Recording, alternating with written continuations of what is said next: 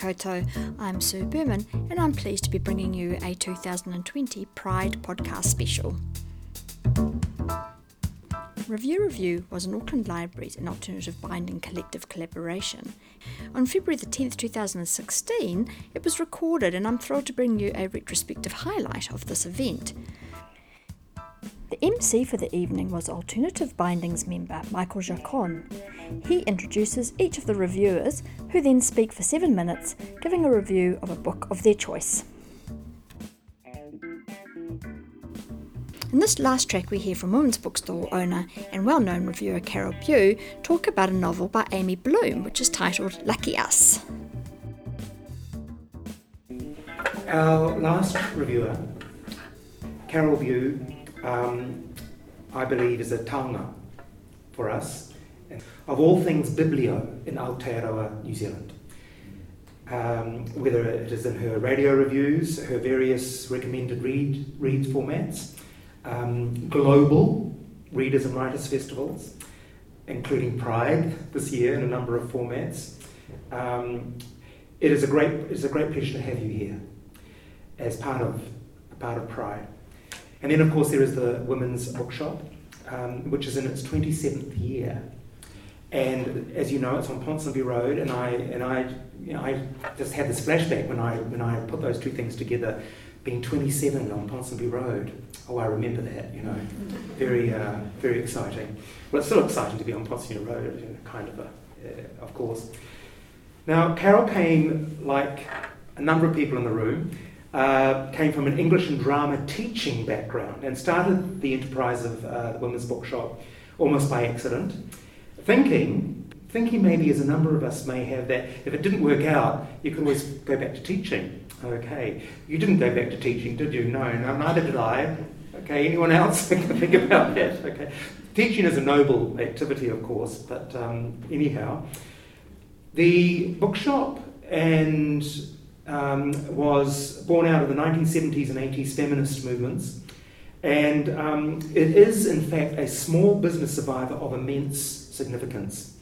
The range of books and customers is very broad these days, but Carol recognises that male writers and voices still get more attention than women writers and voices.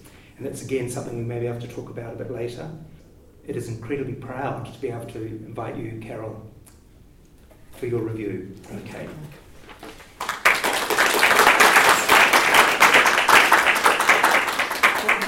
I think Michael's more generous than I deserve, really. As I said to him, I really just do what I love, and I'm really lucky. I'm passionate about what I do, and I can do it every day, and that is fantastic. Now, I'm going to talk about mainly Lucky Us by Amy Bloom, and it's interesting because Amy Bloom is not a lesbian, and I think it's quite significant that there's a lot of really good gay and lesbian stuff, and other people have mentioned this, being written by straight authors. And I do want to also mention Sarah Waters, who is lesbian and all her books are lesbian, but Sarah Waters, what she did was normalise it all. Her books are so well written that they have been shortlisted for the Booker Prize, the Orange and Bailey's Prize. They've won all sorts of awards. She is one of the darlings of the literati in London. She gets asked to speak at things and judge things and so on. And what she has done is make it all normal. And I think she's done a great service to us. She would just claim it was the right time for that to happen. I think partly as a result of that, so many really good writers are including wonderful, wonderful lesbian scenes in their books, and gay scenes too. And someone mentioned, was it you that mentioned A Little Life? You must read A Little Life. Hanya Yanagihara, absolutely brilliant, A Little Life. Amy Bloom is an American. She came to the Auckland Writers' Festival last year. This is a slim little book, and it is packed full. She has this brilliant talent at telling you a hell of a lot in very few words. And I'm going to read you just the opening two sentences of this novel, and you just think how much this tells you. My father's wife died. My mother said we should drive down to his place and see what might be in it for us. And that's how that novel opens. They drive down there, and the 12-year-old girl ends up being dumped there with her feckless father and her sister who's 5 years older who takes her off to Hollywood. So you have Hollywood in the 1940s and then eventually America coming into World War II and so on, and it's packed full of all sorts of things. But when Iris, the older sister, gets to Hollywood, she does become a starlet, and suddenly I read this extraordinary chapter that is actually a lesbian orgy, and I thought, when I read it, I thought, oh my God, I don't believe I actually read that. I'm going to read you a tiny extract from a book that has so much else in it, but this is one of the best bits. I could describe to you the things like the gorgeous men, the black men, bare-chested with turbans on, who were serving the drinks and grapes and oysters and so on to the women. But look, Rose said, schmundies on parade. Iris didn't know the word, but she got the idea. There were naked women everywhere, drinking and eating and smoking and dancing, all naked and nearly naked. A chubby girl lay over the back of one of the divans, her head almost touching the floor. A woman sat beneath her, kissing her face and neck and cradling her head, while another woman pulled the girl's legs over her shoulder and buried her face between them. A woman in a pale chiffon toga walked by and waved to Rose. Her toga came only to her thighs and was held together by one big ruby starburst at her shoulder. Her small breasts and her large, bushy and bright orange triangle were not at all covered by the chiffon, just softened as if by candlelight. A Negro girl in silver lame pumps had rhinestones sparkling like dewdrops in her dark, curly pubic hair. Rose, I'm skipping a bit here, Rose spilled a little of her champagne on Iris' breast and licked it off like a cat.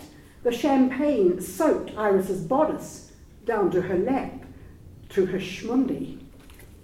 And it's just wonderful. So one of the main relationships in the novel is the lesbian relationship of Iris, the older of the two half-sisters. There are a whole range of characters, including a man who happens to have a German name. He's American. But when the whole war thing happens, it's not a good idea to have a German name when you're living in America. There's a boy, the whole thing is about family really. There's a boy that they steal because one of the women would like a child and hasn't had one. And there's this dreadful orphanage where they see these really, really grubby kids playing, and they cut a hole in the wire fence and steal this little boy. And the little boy they don't know his background, he has no name, they have no idea of his parentage. And so you end up with the gay man who was doing the makeup in Hollywood, who ends up in New York living with these half-sisters, and this boy and this German man and various characters, and they end up being a family. And I think one of the things that Amy Bloom is looking at is what is a family. And a family is not necessarily people that you are blood related to. A family is a group of people who love each other and take care of each other. Now, just before I finish, I want to just mention one that's coming, and I've only got, I Xeroxed the cover for you. I've had a reading copy of it, but it's been stolen away by my 19-year-old youngest staff member, and I've encouraged her to read it. Kate Tempest came to New Zealand just recently. She's the poet, rapper, singer, musician, amazing young woman, and this is her first novel, The Bricks That Built the Houses. It's coming very soon, and it is fantastic. Very young, and I found it amazing because I'm old, and it's very young, it's very hip. It's about drugs, it's about earning your money as a masseuse and going so far but not too far. And the drug, I found the drug thing absolutely fascinating because it's so totally beyond my experience. The key thing in it is that two women meet at a party and are extremely attracted to each other, but don't do anything about it. One of the girls then meets the brother of the other girl, not knowing who he is, and they become boyfriend and girlfriend, and you can see what's going to happen. Eventually, the boyfriend invites her home to his family for a dinner, and his sister walks in, and it's fantastic. It's really, really wonderful book. Very, very young and hip and full of all sorts of things that are beyond my experience, but I loved it all the same, and I think it's a great one to recommend to young readers in particular. And I'm under time. I talked fast, but that's enough. You're a taonga, as I said before, so time is your... Oh, well, thank you. I'll add one thing. I am actually reviewing a book on national radio tomorrow, and I've got to remember what it is. It's Exposure by Helen Dunmore. Helen Dunmore is a wonderful writer, and it's her newest. It's sort of a Cold War spy thriller, but with a difference, because her characterisation is so good that you love the characters, and the fact that there's a spy in it is almost incidental, really. But thank you.